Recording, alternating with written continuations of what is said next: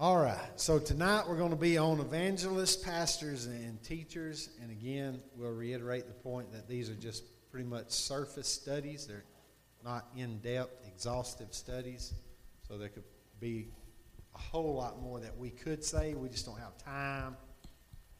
You could take a week or two on each one of the topics. So first, we're going to have Ephesians, if you want to go ahead and start. And then I'll just throw in my 2 cents for it. Let's just read Ephesians 4 again, verse 11. And he gave some as apostles and some prophets and evangelists, pastors and teachers, for the equipping of the saints for the work of the ministry, to the building up of the body of Christ, until we all attain to the unity of faith and of the knowledge of the Son of God, to a mature man, to the measure of the stature which belongs to the fullness of Christ.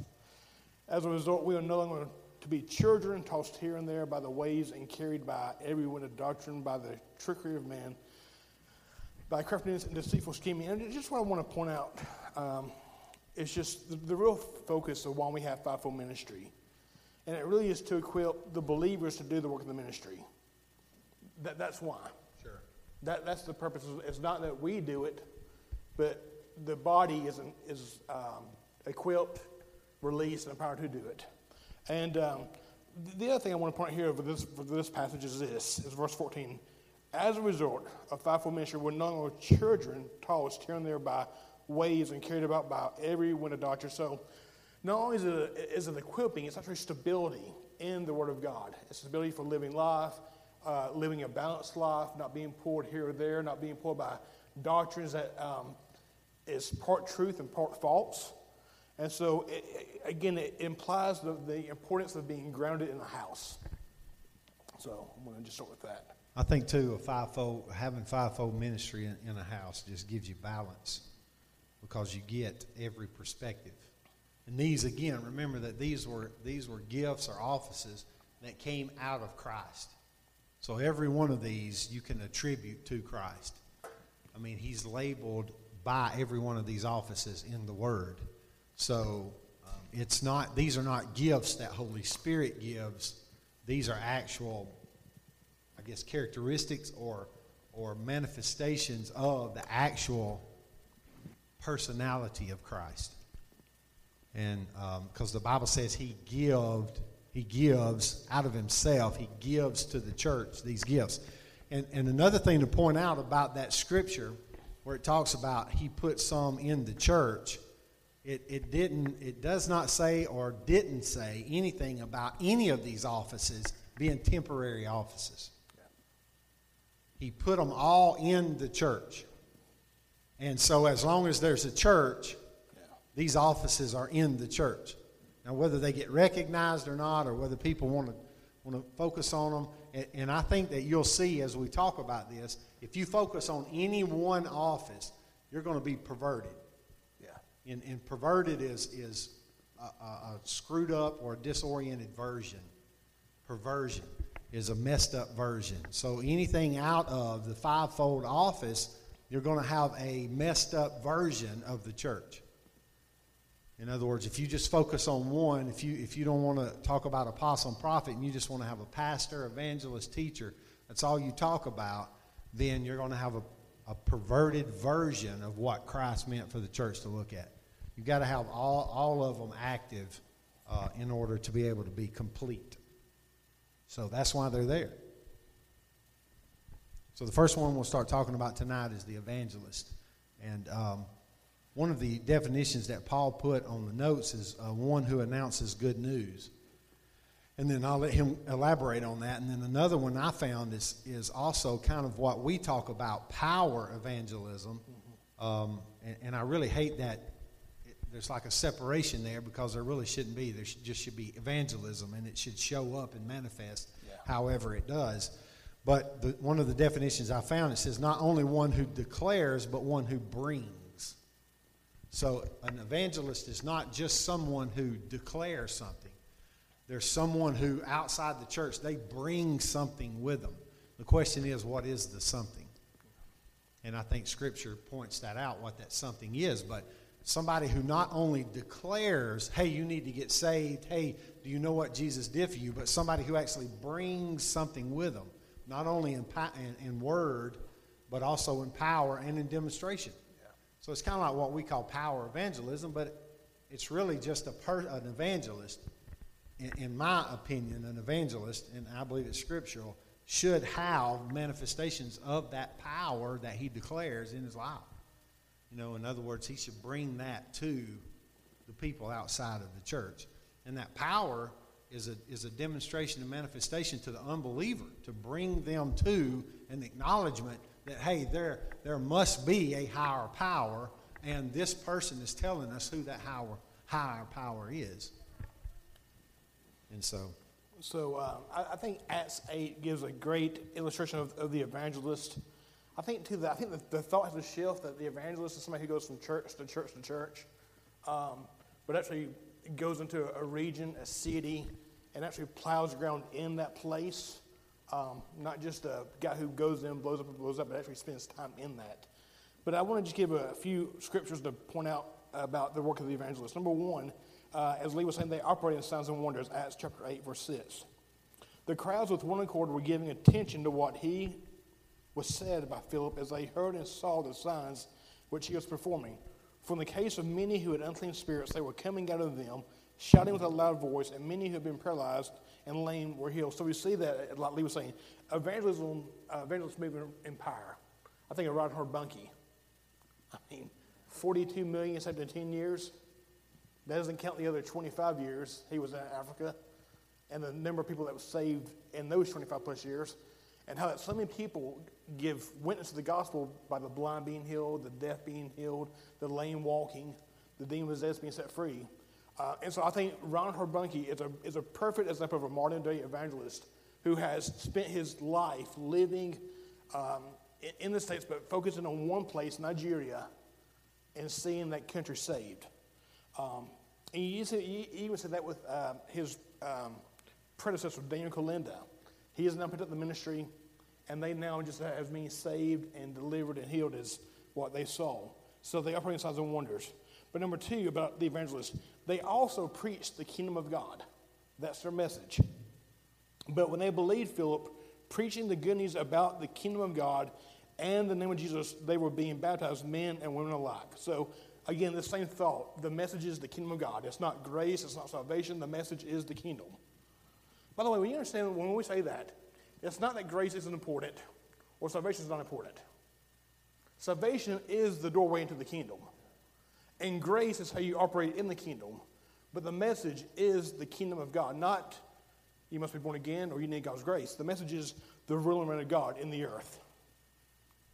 And it's a culmination of all of it. You know, and that's it's like when you're going to evangelize, I mean, all the other offices actually are of no importance without somebody getting saved, you know. So, I mean, I understand, and this is what I love about all these offices. And this is why I think that they don't really exist, is because people don't know how to coexist with other people who are operating from a different office. In other words, it's not that we want to throw, even when we talk about pastors, we're not throwing stones or anything at anybody. It's just you've got to understand the place and significance of them all in order to get what Christ left in the church. And so an evangelist is always going to be soul-minded. You know, they're going to be the one that wants to go, and the focus is on sharing the news, the good news. And that is salvation, and that is grace, and this is what salvation and grace has opened up to you now. It's the kingdom, you know, an operational structure for you to live in. Mm-hmm. And so the evangelist is always going to have that focus. Yeah. And the problem is a lot of times pastors don't know how to coexist with that. Because you get all these fivefold people in a big meeting, and there are going to be 5 different ways of looking at things.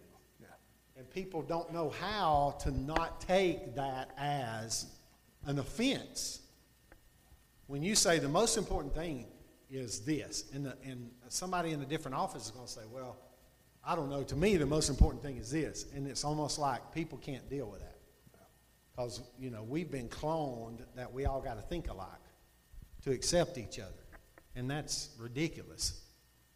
You know, we want to celebrate what everybody brings to the table. So an evangelist is going to be, they're going to be that focused. They're going to be, but what we see in Scripture is the evangelist had those signs and wonders followed them when they would come into a place. Sometimes the signs and wonders would happen first, and then they would minister. Sometimes they would start to preach, and then signs and wonders would follow.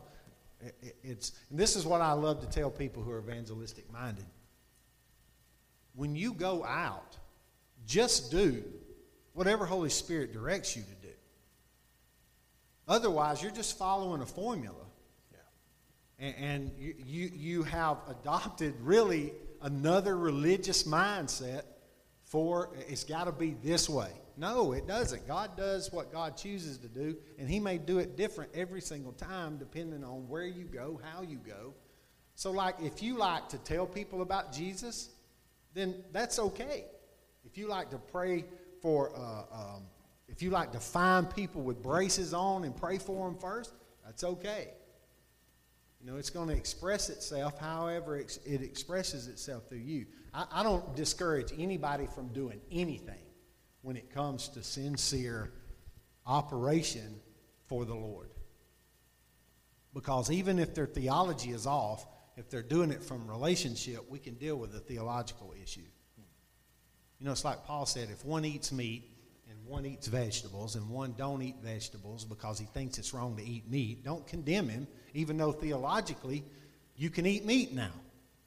Praise Jesus. It's the same way when people evangelize. When you have a room full of evangelists, they're not going to evangelize the same way. Yeah. You know, you can look at people and say, I want to model after that guy. I want to pursue what he has, but don't clone yourself. Take what he has, take what she has, model after them, but let yourself come through. He chose you. He made you for a reason.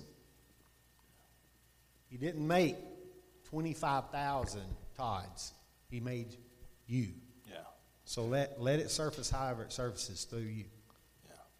Just to add on his point about the need, I won't read this, but Acts 8, verses 14 through 17. After people have been saved, Philip has the apostles come down from Jerusalem so they can be baptized and saved and established. And so it shows the need that evangelists understand the importance of working with other fivefold ministries. You know, Philip didn't get prideful and say, okay, let me do this myself.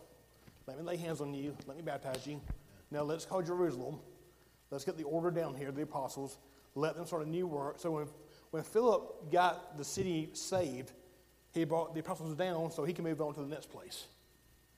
Really amazing. And the other thing I want to bring out too about Philip is this. You know, Philip is the only one in Scripture that has ever been recorded as being actually transported from one city to the next. And here's why I'm bringing it up. There's this thought in the church that says if I'm not an apostle or prophet, I'm not valuable. I'm less than if I'm a pastor or a teacher or evangelist. You know, I find it ironic that Philip is the only one in Scripture as an evangelist who was actually transported from one city to the next. And I just think we have to shift our mind that says, you know, I'm less than, because I know people who's told me, I feel less than because I don't have that title. Well, your title does not validate you. Father validates you, not your title. And in Acts 8, 14 through 17, like he's talking about, Philip had 4 daughters who prophesied. Yeah. So he didn't try to clone his daughters. Their gifting and their manifestation of their relationship with the Lord took on its own manifestation. But he taught them, evidently, it's okay to be who you are in God, because it doesn't say they evangelize. It doesn't label them as evangelists. And also, as everybody's there now, he's pulling these apostles and all in to help with the church.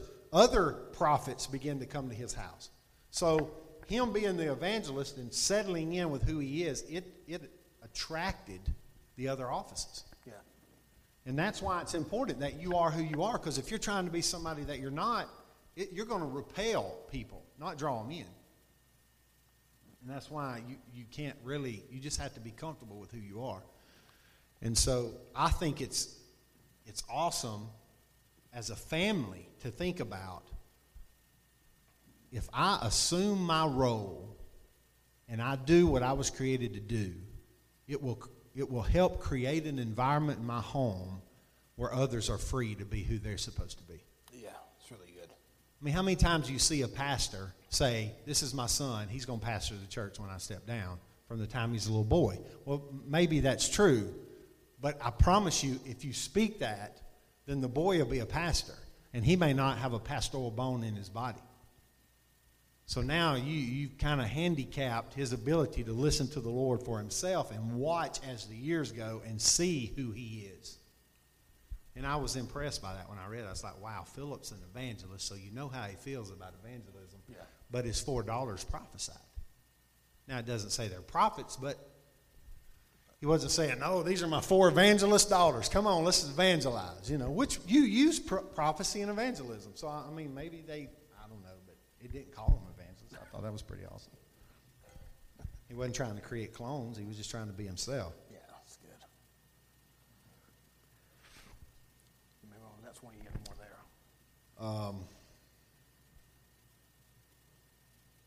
No, you hit all that. All right. We'll go to the next one. All right, so pastor, really unique. The word pastor is used one time in the Bible. It's interesting because it's actually translated 13 other times as shepherd. So if you really want to understand the pastor, you really need to understand the job of a shepherd. And so one of the very first scriptures I want to hit on is Matthew 9. Seeing the people, he felt compassion for them because they were distressed and dispirited like sheep without a shepherd. And then that was Matthew 9, and then Mark 6. And when Jesus went ashore, he saw a large crowd, and he felt compassion for them because they were like sheep without a shepherd. And he began to teach them many things. And I think one of the important thoughts here is that a shepherd cannot do his job apart from the people. You know. I think in that verse, also in Jeremiah 17:16, the word's used in the Old Testament, and it means to shepherd, to feed, to herd, and to keep. Yeah.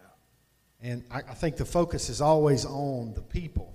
And because in Matthew 9, this is something I want to show. And understand, we're not knocking this. It's just this is the prevalent model that we deal with. I mean, you guys would have to say that in North American churches, the pastor or the teacher is the highest position a person could be in. I mean, that is the focus of the church. And I know very few, even charismatic and Pentecostal churches where the apostle is ever mentioned or the prophet is ever mentioned. Now, they're open to prophecy, but the office of a prophet is not open. Yeah. And in Matthew 9:36, it says, seeing the people, he felt compassion for them. Yeah. And this is the heart of the pastor, seeing the people. Yeah.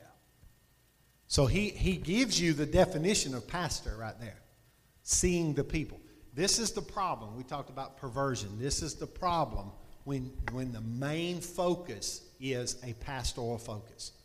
Because he is by very nature, or she is, be a she, by very nature, about the people. All right? That's God's gift. It's a gift. But when it is the center of attention, the house becomes self-centered. Yeah. Everything about the church is about appeasing the people. All of our programs, all of our finances, everything that we do is about the people in the church. And John Maxwell said it best, I believe, that the church is the only organization on the face of the planet that does not exist for the benefit of its members. The church exists for the equipping and the training of the people who have been saved, come into the kingdom, and need to know how to operate in the kingdom so that they can do the work of the ministry. It is not supposed to be about us collectively coming together, building facilities, building programs that only meet our needs. And how many of you say, we go to church there because it meets our need? It provides for our needs. And a pastor's there to do that, but that can't be the only focus, or the main focus even. The main focus has to be, what is God wanting to do in this region? It is from heaven into earth, what is Father wanting to do, You know, we say we've laid our life down. We've been crucified with Christ. But yet, if we go to a church that doesn't meet every one of our needs, we leave. Because in sincerity, it is about us. The focus is about us. And that's why, to me, it's like a commercialized consumer mentality when you pick a church based on how they're going to meet your need. Because to me, you consult your Father, you pray, you let Holy Spirit guide you, and you go to where Holy Spirit and Father tell you to go. Because they know you better than you know you. They know what you need better than you know what you need. And they know where you need to be. And they know which house needs you. See, it's a mentality of, how does Freedom Point need me? And when you set a pastor up as the main focus of the whole church, then the focus is going to only be on the people. I mean, think about it, guys. We have, how many needs does this community have? I'm talking about serious needs. And how many churches are really putting the majority of their financial resources and physical resources toward those needs?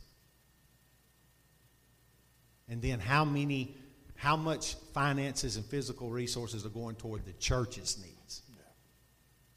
And then that tells you everything you need to know.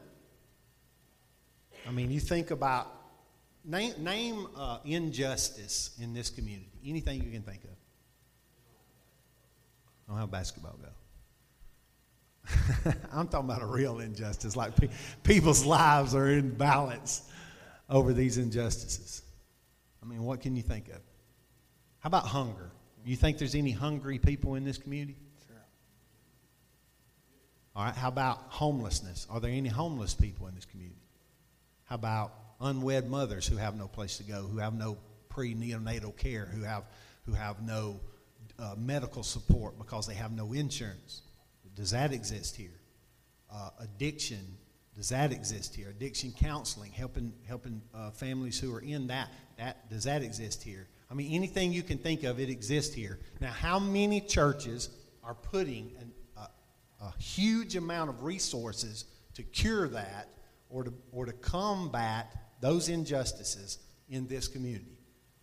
I mean, we see a few food programs, but like at Bradford, we had hardly no money allocated from the church for it. I mean, as far as our overall budget, and it did good, but it was like putting a Band-Aid on a sliced open cut where you needed stitches.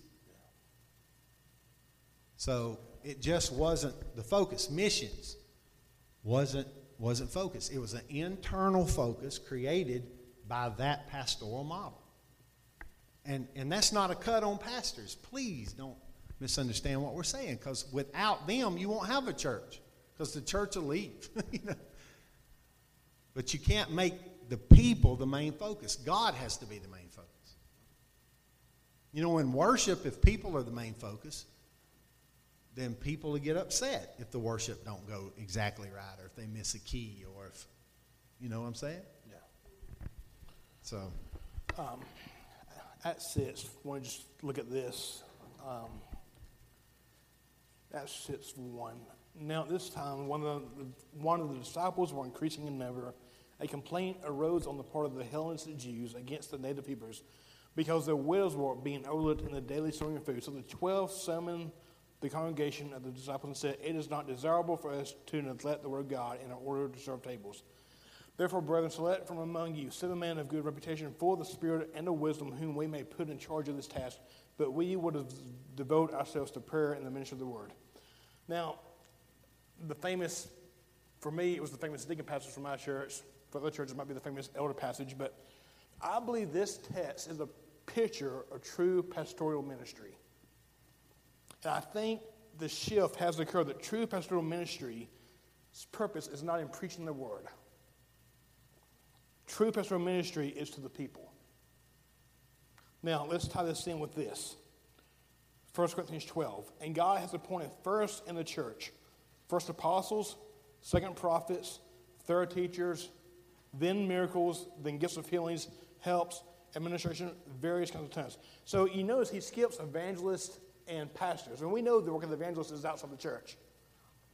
But just my opinion is this, and I talked about the church today, and we're kind of just working this out between us. I believe the true ministry of the pastor is outside the church, not in the church. And yet we have this thought that every Sunday he's in the pulpit preaching a sermon while people are being neglected. I think that's why you find that word pastor used once as pastor and 13 others as shepherd, because a shepherd was in the field with the sheep. You never find a shepherd apart from a sheep. He's always with the sheep. So I think the shift has come, even in this house. Who is that pastor for this house? That fivefold pastor who will be that person, because it's not Lee. He knows it, and I know it, and I'm not it. But who is that person that God will raise up in this house to be a pastor, a true fivefold pastor, to oversee the needs of the people? To me, one of the aspects of what Paul's talking about when you say outside the church is, this is kind of how we've relegated every office that Christ put in the church. What he means in the church, he's not talking about a building. Yeah. And I think that's where we get it skewed. He said he put these offices in the church. Now, the church assembles, and I understand that we teach and we cast vision and all that. But, to me, a true pastoral model is in the lives of the people. Now, where's that happening at? Where's your life really happening at? At home, right? It's not really happening here. You're not disciplining children here. You're not having marriage conflict in here. You're not having problems on the job in here tonight. Those are happening outside the church. And that's where the heart of the pastor, to me, comes forth. It's like, how can, a pastor will call, he'll or she will be thinking about the people, and they'll be checking up on people, and they'll be, you just see it. You just see it. They can't help it. It's who they are. They're constantly wanting to be involved and interject themselves, not so that they can feel proud, but because they have true concern. And it's not that the others don't have true concern. It's just they're operating as who they are, And to me, that's the pricelessness of a pastor. You got to have a pastor. Yeah. You got to have people who are pastoral. And underneath a pastor, you will have people that are attracted to that pastoral office because they themselves have that same call. They have maybe they don't have the office, but they have these gifts of exhortation, gifts of even administration, gifts of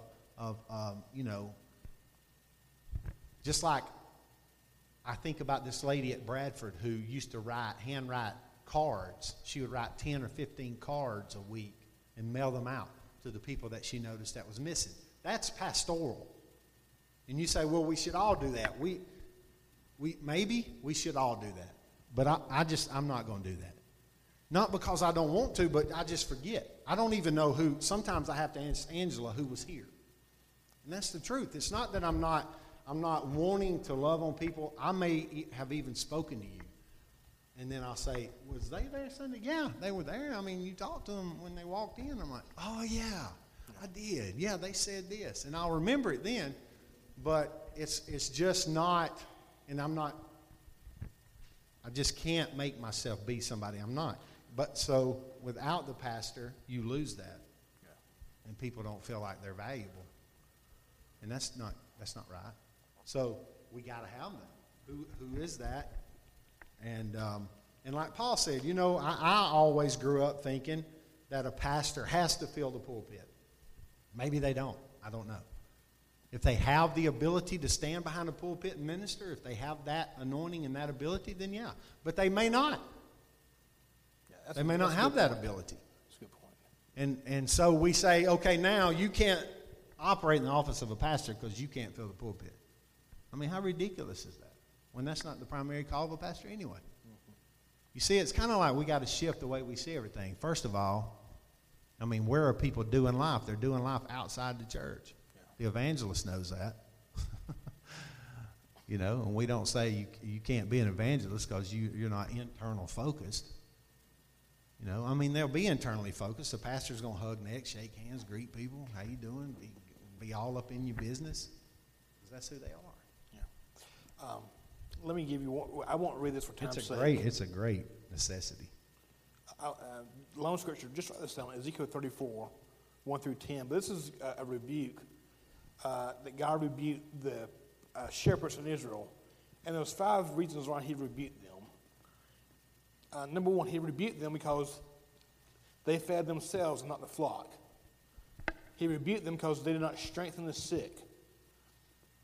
He rebuked them because they did not bound up those who needed healing.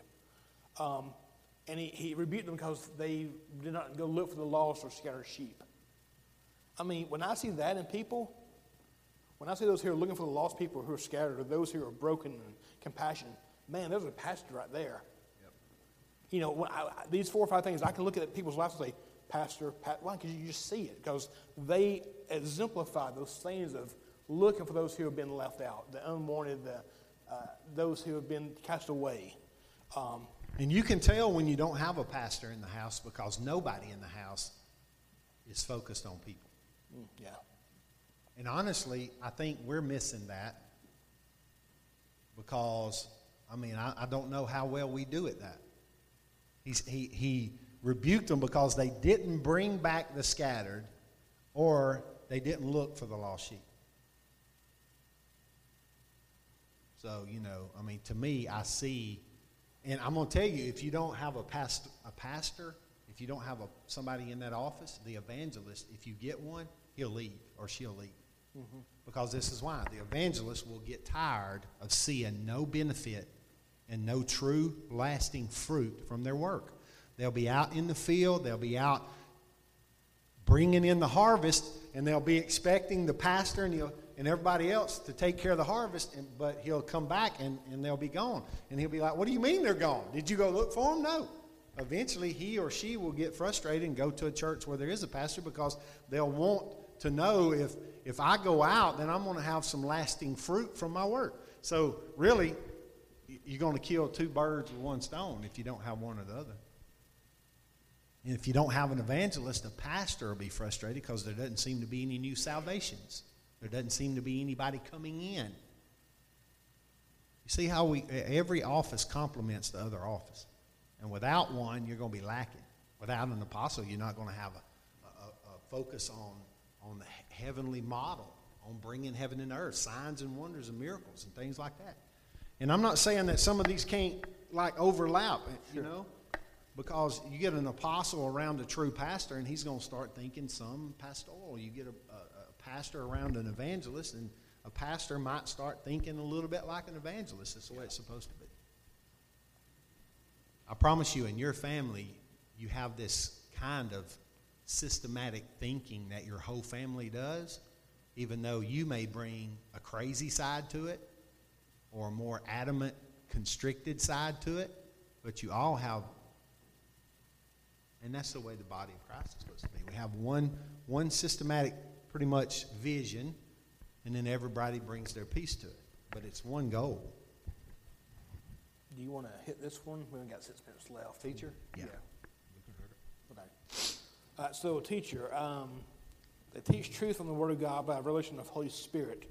They have a strong heart, understanding, and love for the Word of God. They're extremely careful to rightly divide the Word of God. Very important. They rightly divide the Word of God. Jesus, Matthew 13, when he had come into his own country, he taught them in the synagogue, so they were astonished and said, where did this man get this wisdom and these mighty works? So a teacher is one who can take a topic and explain it and make it known what's being talked about. So a true teacher can take difficult subjects in the Bible and make them digestible to you. And that's another office of a teacher, is that when there seems to be a lack between, like, say, what an apostle or prophet is saying, and the teacher can sense that there might be some misunderstanding, a teacher can bring that to light. This is what's being said. Yeah. But here's another thing to me, is that possibly over the pastor, this is one of the most perverted offices. Possibly. They're close. Because we have this incessant need in Christianity to prove we are right about everything. Yeah. No, we are right. It is almost impossible for us to engage anybody that has any narrative about spirituality other than ours. You know, like I talked to a guy a Mormon for about an hour at the Pinnacle. And when we left, he was still a Mormon, and I was still a Christian. I didn't change how he believed. He didn't change how I believed, but I loved the guy. He was polite. God, he was nice, man. And we just shared back and forth. It was a pleasant conversation, you know. And I didn't feel any need to prove to him I'm right. I just said, you know, this is my experience with my father based upon what the Word of God says as well. And, you know, we throw Scripture around for a minute, talked about how we look. And he would even say, well, you know, you got a good point there. And there's a few points he made. I said, well, you know, I can see that. I didn't agree with it, but I was polite. I said, well, I could see that. But we have this incessant need to be right, and the teacher equips us to be right. You know, and let me tell you, this is what happens when your church is void of signs and wonders. Because I promise you, when a healing manifests, you don't have to prove anything to anybody. Yeah. You don't have to be right. So since we can't manifest the kingdom, we have to have intellect. Because we have to convince the person intellectually that we are right. No, you need Jesus. Because you are a sinner. And you've broken the commands of God. And you are going to end up in hell. Okay? All of that may be true. But if you lay hands on them, or if they sense the presence of their Father settle in on them as you're talking, you don't have to prove nothing. Yeah. You don't even have to be right. Yeah. So I think that's another, you know, I've said some stupid stuff out evangelizing. And I've left them and thought, that's stupid. You know, you get nervous or something, you just like a bumbling idiot out there. You know, I've done that. I'm thinking, how did you get to them anything with me in the way? But somehow Father touched them in spite of my ignorance. So, you know, if you can operate in the presence and manifest the kingdom, I mean, you don't have to prove you're right. And that's not your responsibility anyway. You know, we should always be, Paul said, you always have to be ready to give an argument. And people don't understand argument. It doesn't mean that you're arguing. It just means you present, this is how I believe and why I believe this way. And that should come from experience. And let me tell you something, too. If your greatest experience was 5 years ago, cool. If your testimony that you use every day, if the experience that you're using was 5 or 6 years ago, yeah, you need one. That might ought to concern us. Yeah. Because this is an everyday experience. We should be able to tell people what happened in our life, you know, yesterday. Yeah. What did Father do that was just crazy yesterday? How did he communicate something to us yesterday? So, you know, I hear people say, well, I give my testimony, and I get that. I get that. In certain settings, they're wanting to hear how you got free of something. But our testimony should be now. What did God do yesterday, today, in my life? So I think that's one reason the teacher is kind of out of whack. Yeah, just a couple more thoughts about teachers. Number one, they move with authority when they teach. They were amazed at his teaching, for he was teaching them as one having authority and not as the scribes. So I think a true faithful teacher will have definitely an authority in what he teaches, and an authority for impartation to make it real in your life. Like this, I hate hearing a good sermon, but you don't give me keys to make it real in my life. It's like me giving you a Corvette outside and say, hey, that's your brand new Corvette, but I got the keys. True teachers will not only give you an insight into a subject, they're going to give you keys that make that subject applicable in your life. That's one of the worst things we can ever do in this house is to teach a thought without giving practical keys to make the subject you heard real in your life. Shut up. Time's up. I'm going to take another second. One more thought and I will finish. But they correct error and truth using the Word of God. And here's what I mean by this. Sometimes you have a subject that's part truth, part false. Sometimes a teacher actually has to tear down an entire subject. to rebuild it. So that's a true teacher as well. He can actually take a subject that's totally biblical, but it's been taught totally wrong, and he can tear it down through grace and wisdom and then give it back to you. So it's biblically sound. If you want to add to that. No, that's awesome. That's awesome. And you got to have that office in the church, because sometimes the apostle does a pitiful job communicating the vision that he's seeing. You know, it's hard for me to communicate what I see sometimes. And sometimes I try and I can feel that it's messy. And I think a teacher could, whether it be a Sunday school class or a home group or even from the pulpit, a teacher can clean that. I guess it's kind of a vague way of saying it, but a teacher can clean that up. Yeah. They can say, this is what he meant. Let me tell you what he meant to say. It's kind of one of them deals, you know what I'm saying? You see how none of these work without the other. And Christ did that on purpose. I really believe that. Because he was supposed to be getting the credit.